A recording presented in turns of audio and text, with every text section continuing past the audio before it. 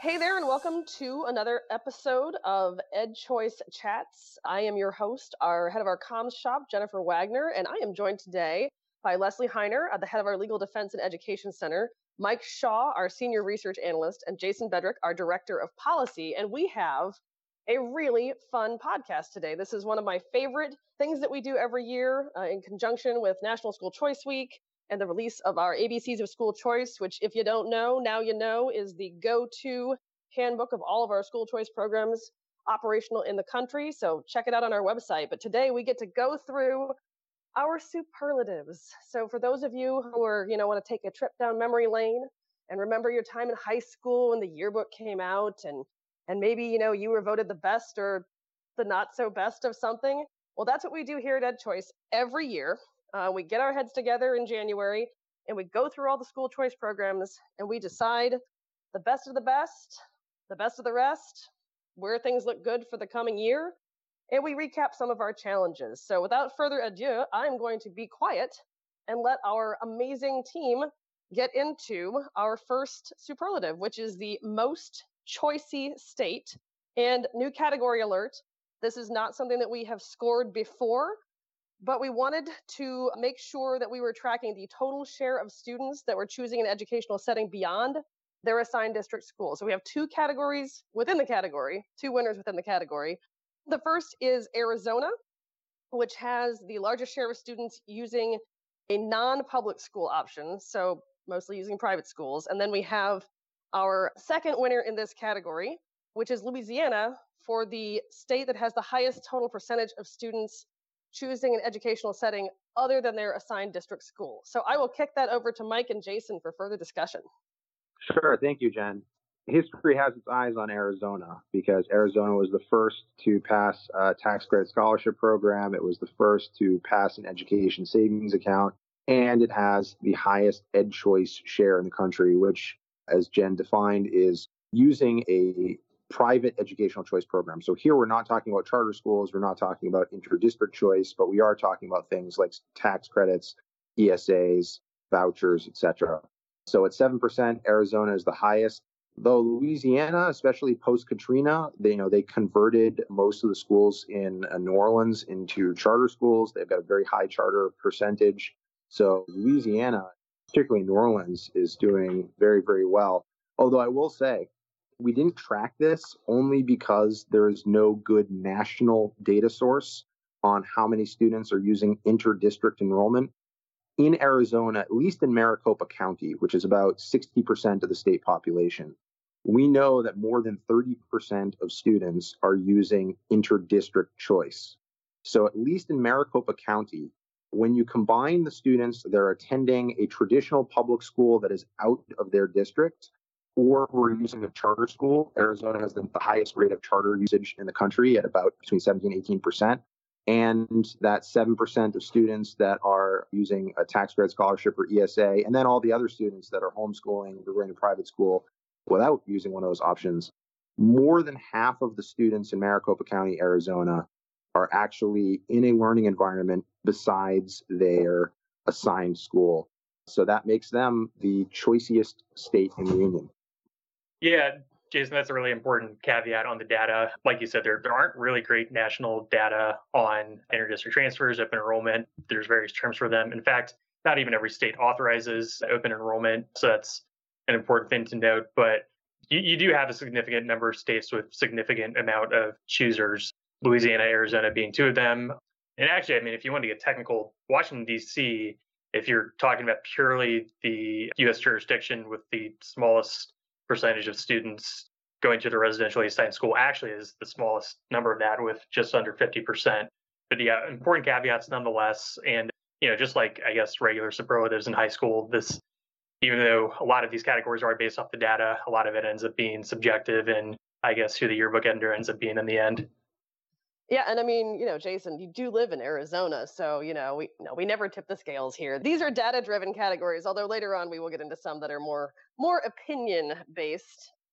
And just a reminder to those of us who are listening, if you want to know how your state stacks up in the Ed Choice share rankings, you can check out our website. We have a blog post entirely dedicated to that, and you can also find out more information if you order a copy of the ABCs.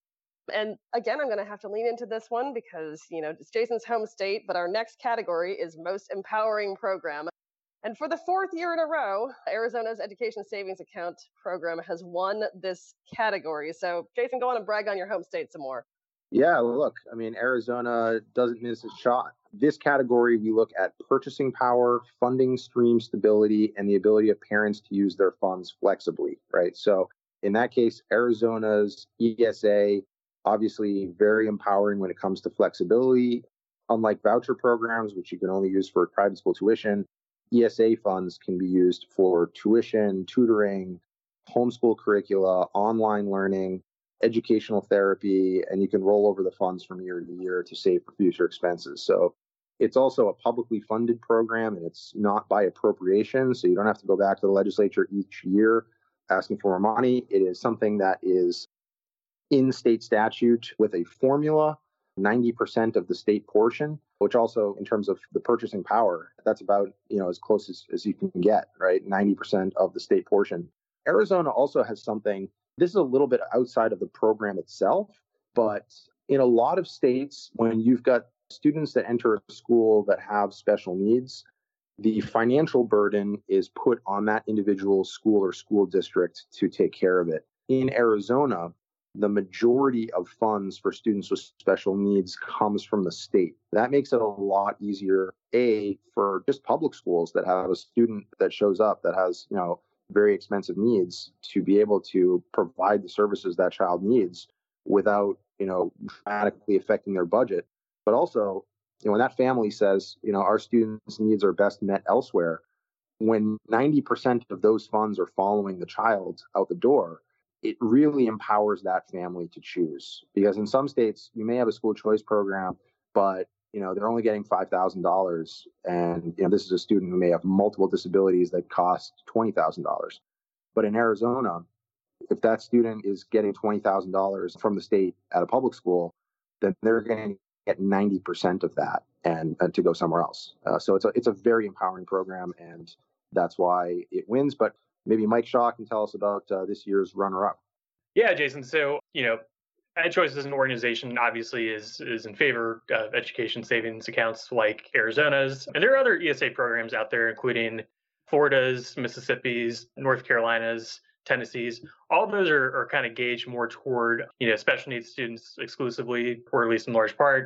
And all of them, interestingly, had decent enrollment bumps in the past year. What Mike said Arizona's apart, at least in terms of the data, in terms of empowerment to the most possible families, is one, it has a broader eligibility base, but two, in the past year especially, as the nature of education has changed significantly, Arizona's ESA grew like wildfire. By most metrics you can gather, there's well over 10,000 students who've used the funding in one way, shape, or form for this school year.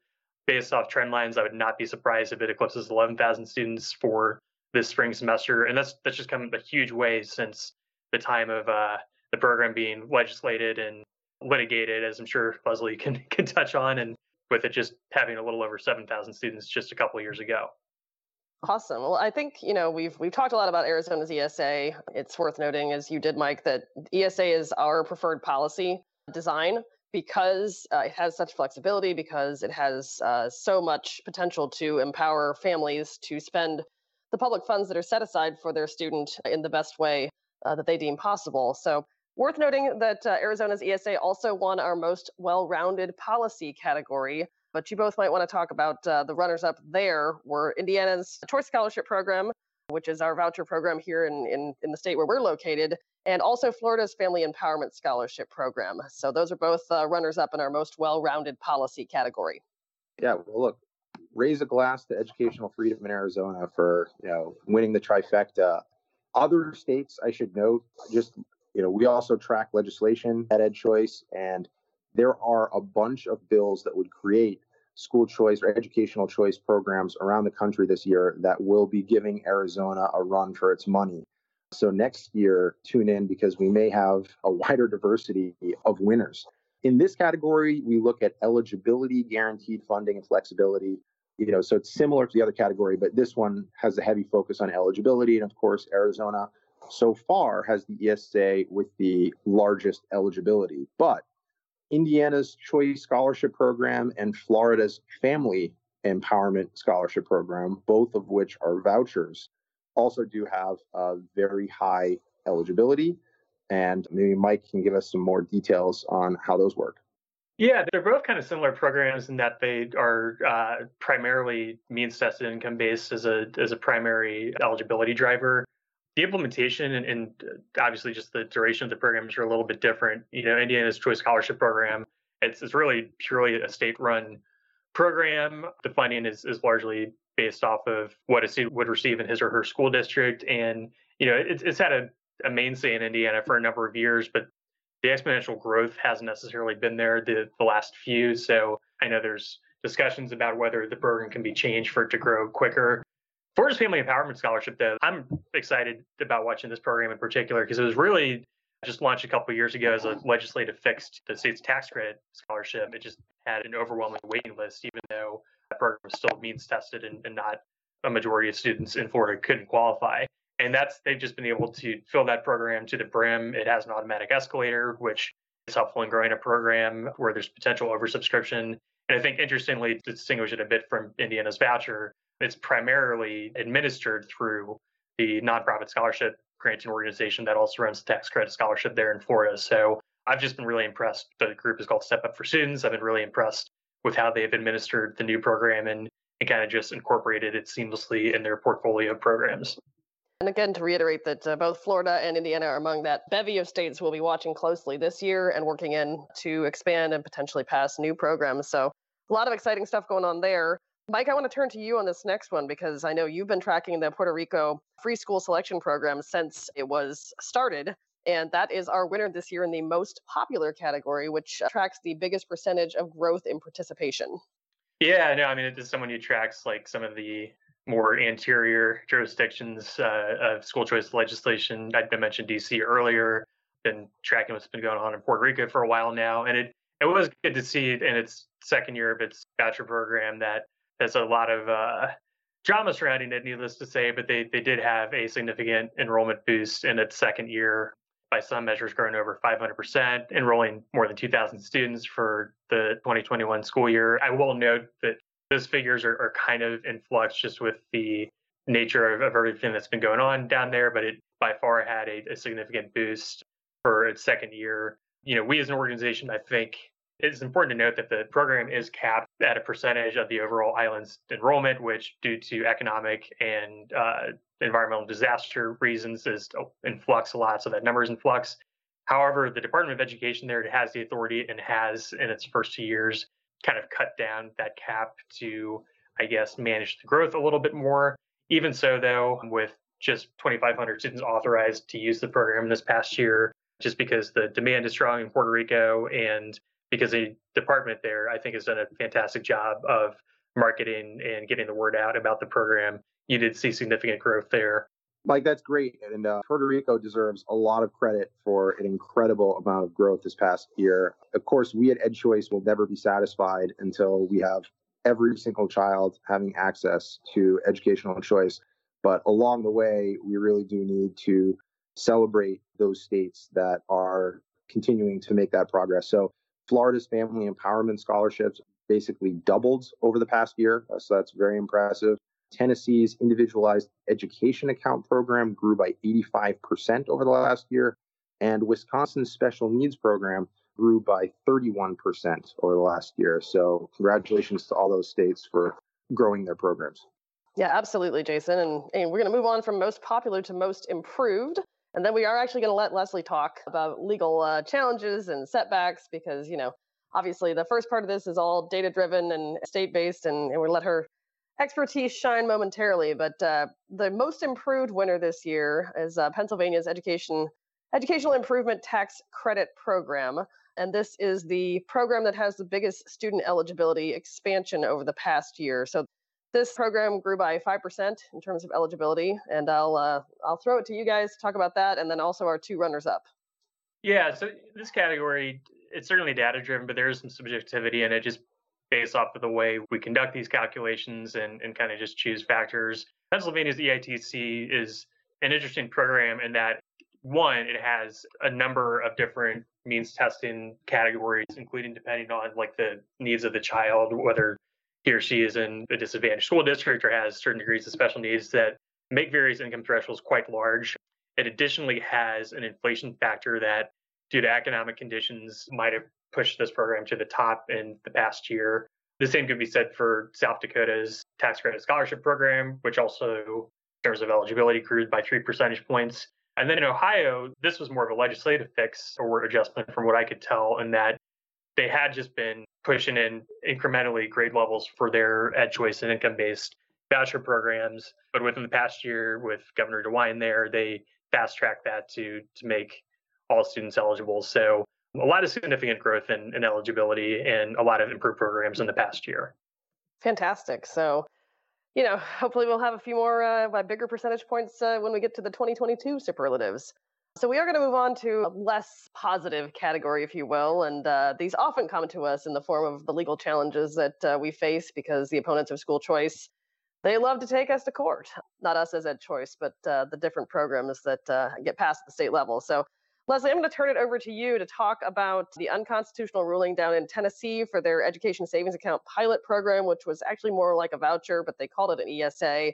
And then talk to us about South Carolina once you're done with the other state in the South. Well, Jen, leave it to the lawyer to be Debbie Downer and talk about the challenges to school choice programs. So the biggest setback this year was Tennessee. Tennessee passed this voucher. There's so many families in Memphis and Nashville who, for many, many years, at least now 10 or more years, they've been clamoring for some choice in education.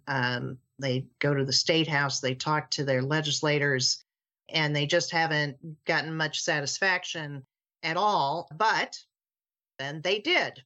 And suddenly here's an opportunity for all those families in Memphis and Nashville.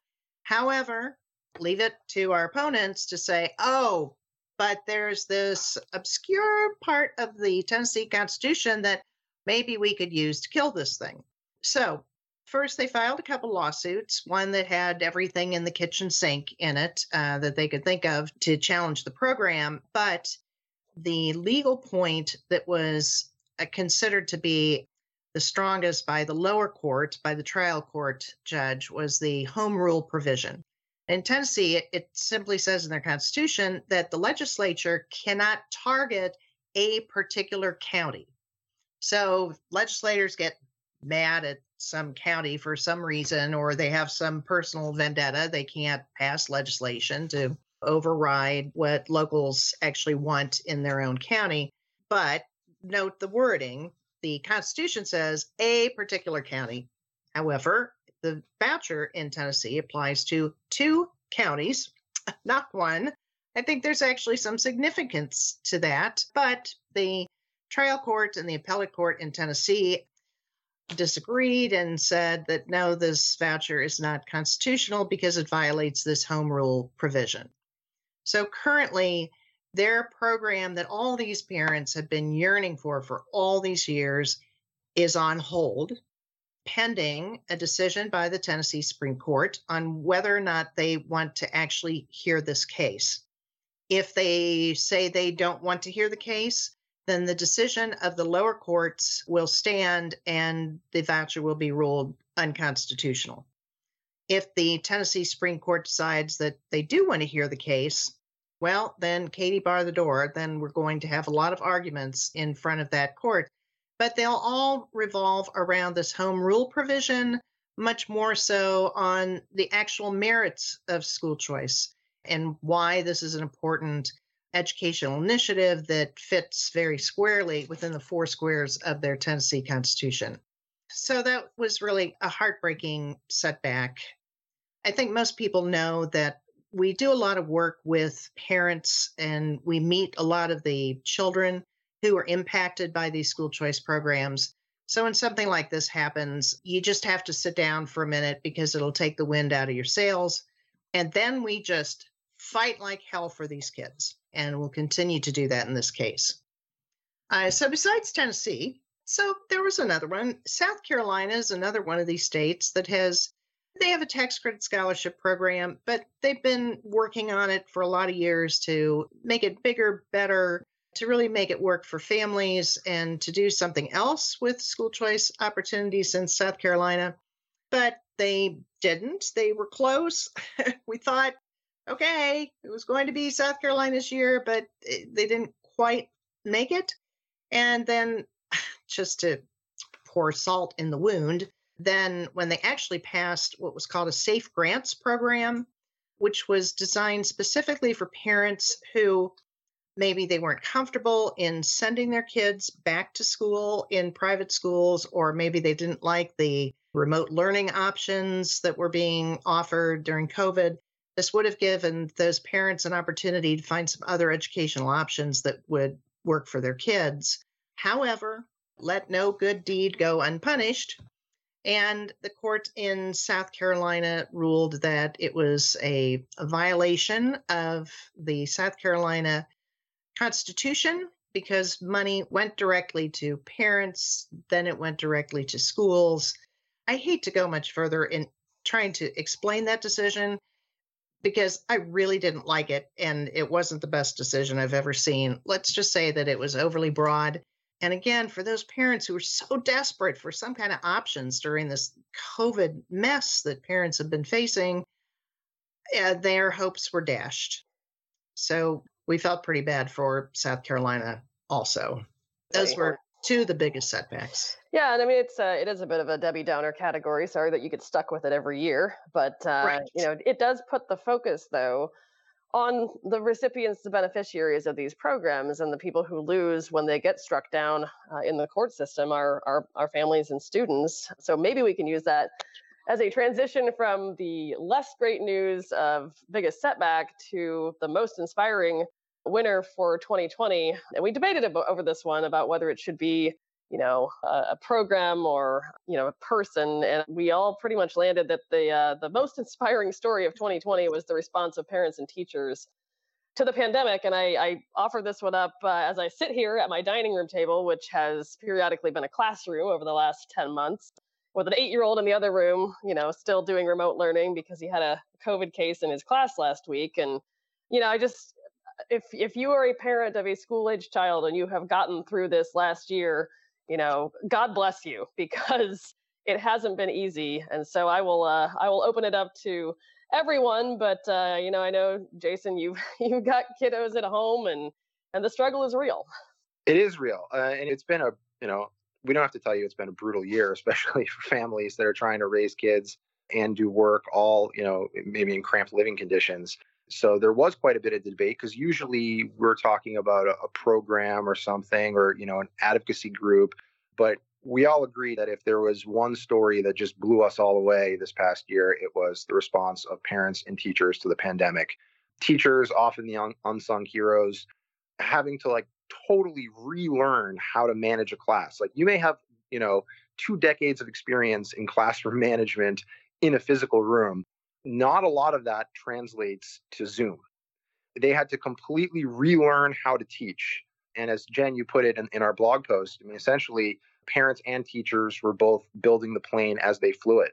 One part of the story also is just how, it's the role of civil society. It's how families very quickly came together and found solutions. A part of that story is the rise of micro schools, or some call them pandemic pods or learning pods, where families were coming together, pooling their resources when their schools were shut down, and saying, we're going to we'll hire a tutor together, or, we're going to do online learning and we're going to take turns which parents are watching the kids, finding some way that parents could continue to work, but make sure that their kids still had a social life, still had access to a quality education in incredibly trying circumstances.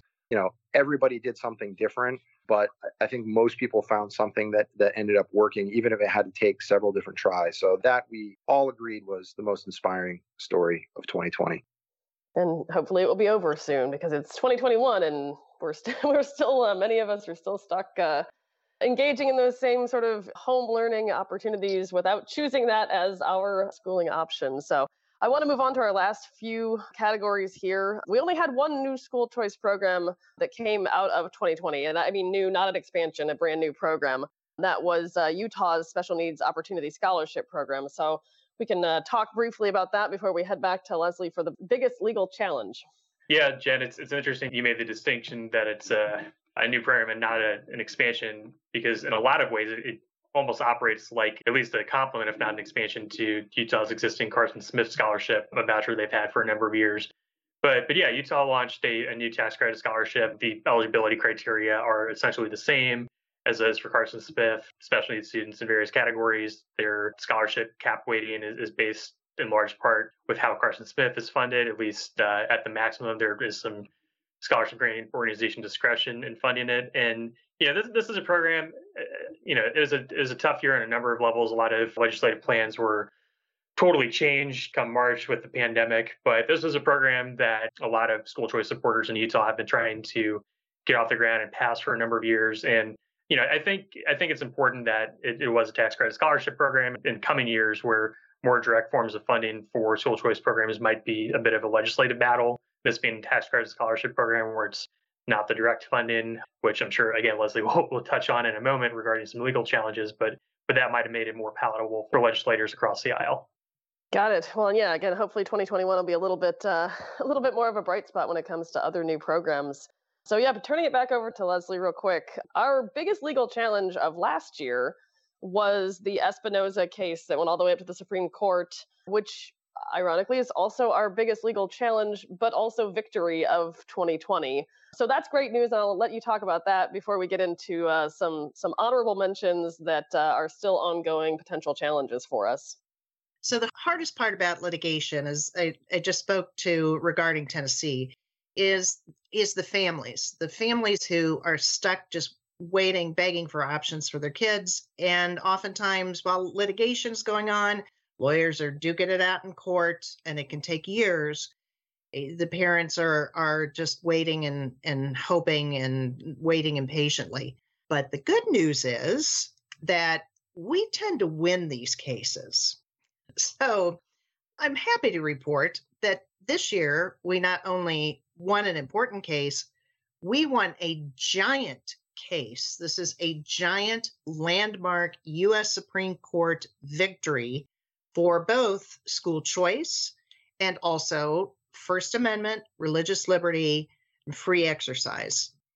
In the Montana case, it was very simply this. There were parents in Montana, and they had the opportunity to get a scholarship through their tax credit scholarship program. But the Department of Revenue, who was administering the program, said, well, that they didn't really think that religious schools should be an option for parents. And parents said, no, religious schools should be an option for us. So at the trial court level in Montana, won the case. Trial court level, lost the case at Montana's Supreme Court, but then petitioned the U.S. Supreme Court to take the case because it was pretty clear that the ruling of the Montana Supreme Court violated the First Amendment to the U.S. Constitution. And we were right. Happy to report. Now, the upshot from all this is just the biggest news ever. There are over 30 states across the country that have provisions in their state constitutions that limit how state governments can interact with religious entities, and that limit how religious entities can participate in private life. And so in many states that wanted to have school choice programs felt that they were limited by their state constitution, that they could only provide a school choice opportunity if parents wanted to send their kids to a non-religious, secular private school. Now, there are schools like that are good, and that's fine. But the majority of schools, though, are faith-based, actually, across the country that are private schools. And oftentimes when parents are looking for an option for their kids, it's because something's not working for their kids where they are. And we see a lot of cases where kids are bullied and they need to go to a safe place. Faith-based schools often present that kind of an opportunity for kids and for families that's very welcome. Well, now the U.S. Supreme Court said, you're good to go. The court simply said that a state that has a school choice program cannot prohibit parents from choosing a faith-based school for their children. And it comes down to this, that the states and in the state constitution, religious schools were excluded just because they were religious. That is a gross violation of the First Amendment. It is grossly discriminatory. And the U.S. Supreme Court said that in their ruling. So this means that now you'll see many states across the country who will suddenly have new opportunities to provide new school choice options for parents. So it's very exciting. This case is just as big as the Cleveland voucher decision, which was the Zellman decision that was back in 2002 that said the U.S. Supreme Court said vouchers were constitutional.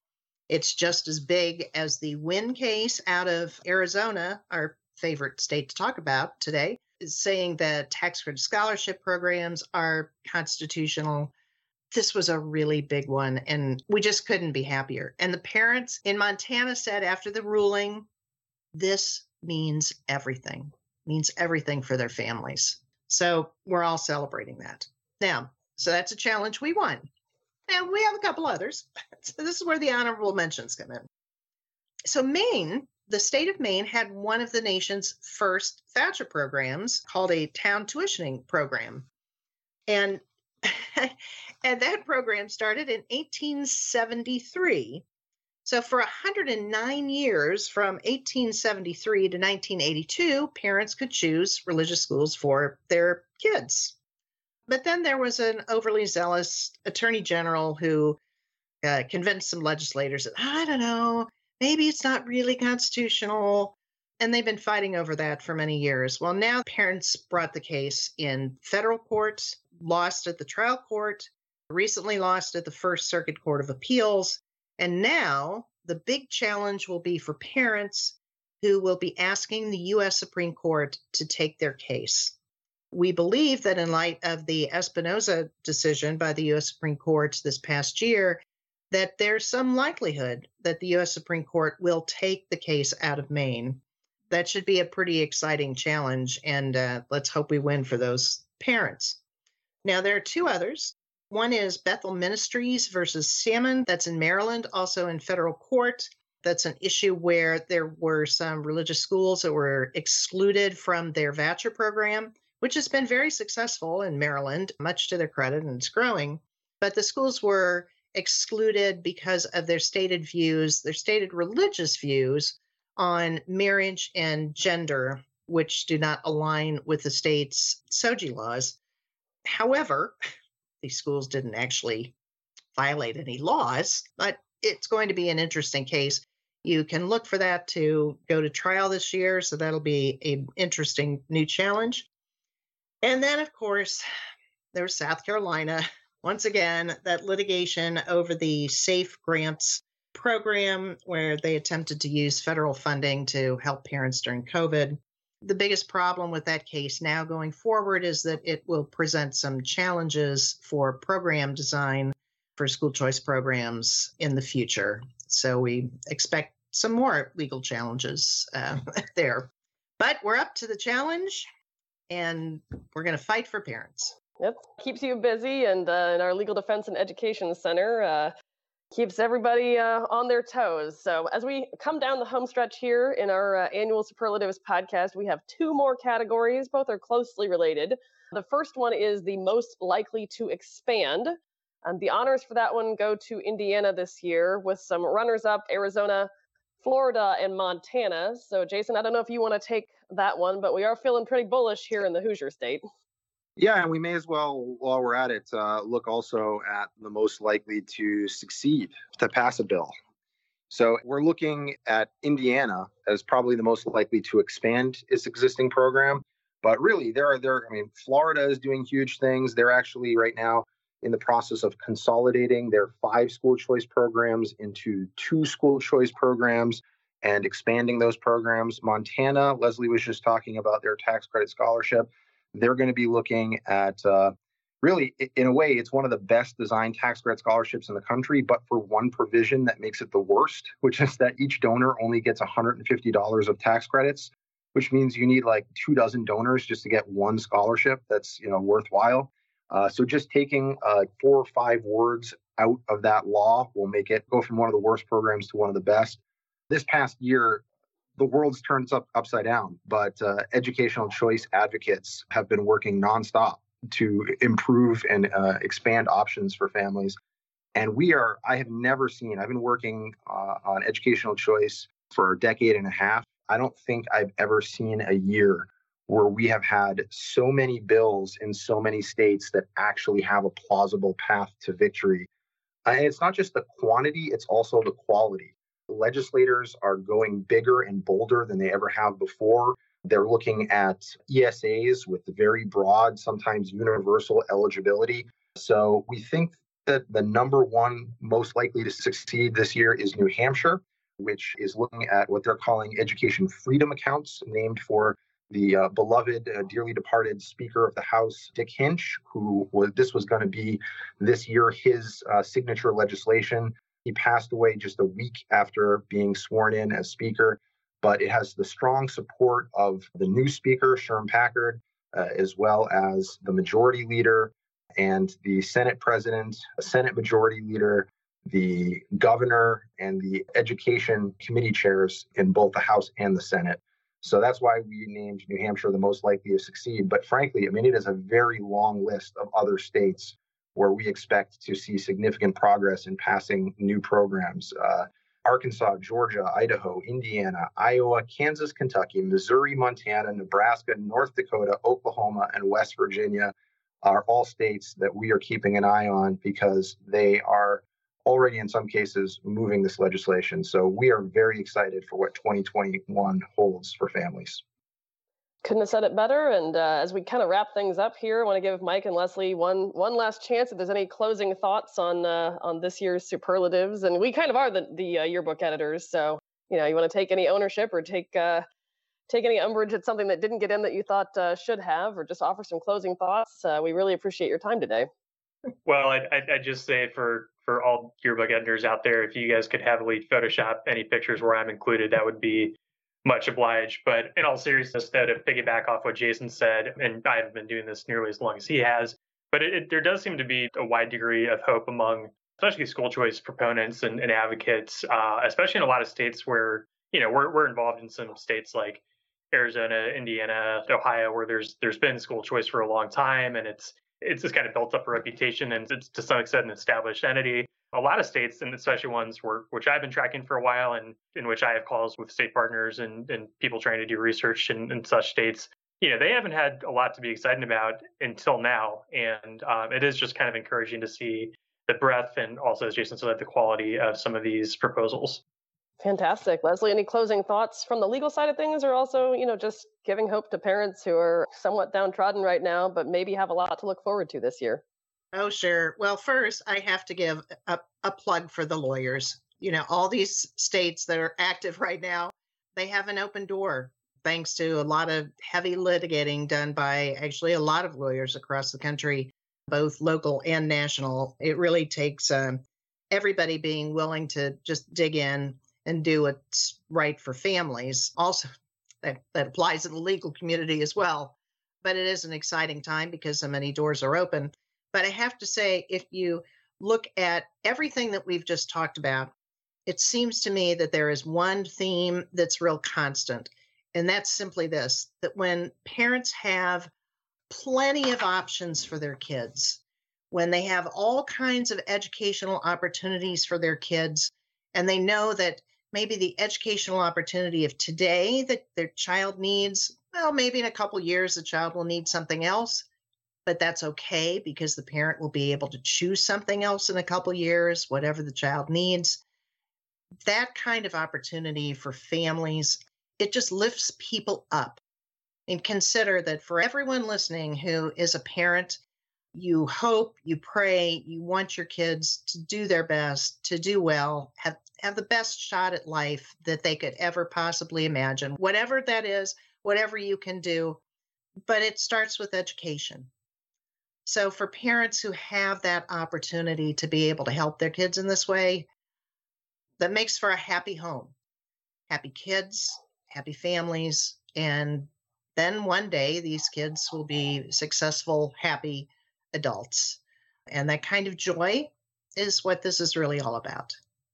Absolutely. And yeah, I think there's so much left that we have to fight for, especially in the legal side. You do all the fighting for us. And we've got a great advocacy team. We've got Jason and Mike involved in those efforts. And I think on behalf of all three of you, I just want to say, thanks to everyone for tuning in today. I know this is one of our longer podcasts. It usually clocks in around an hour.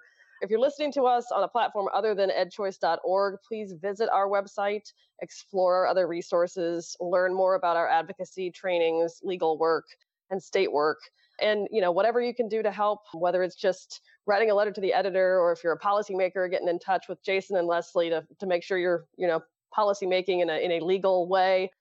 We are here to be a resource to you as you pursue educational freedom and opportunity for your own family and for all families across our country. So on behalf of EdChoice, thanks again for joining us today, and we'll see you next time.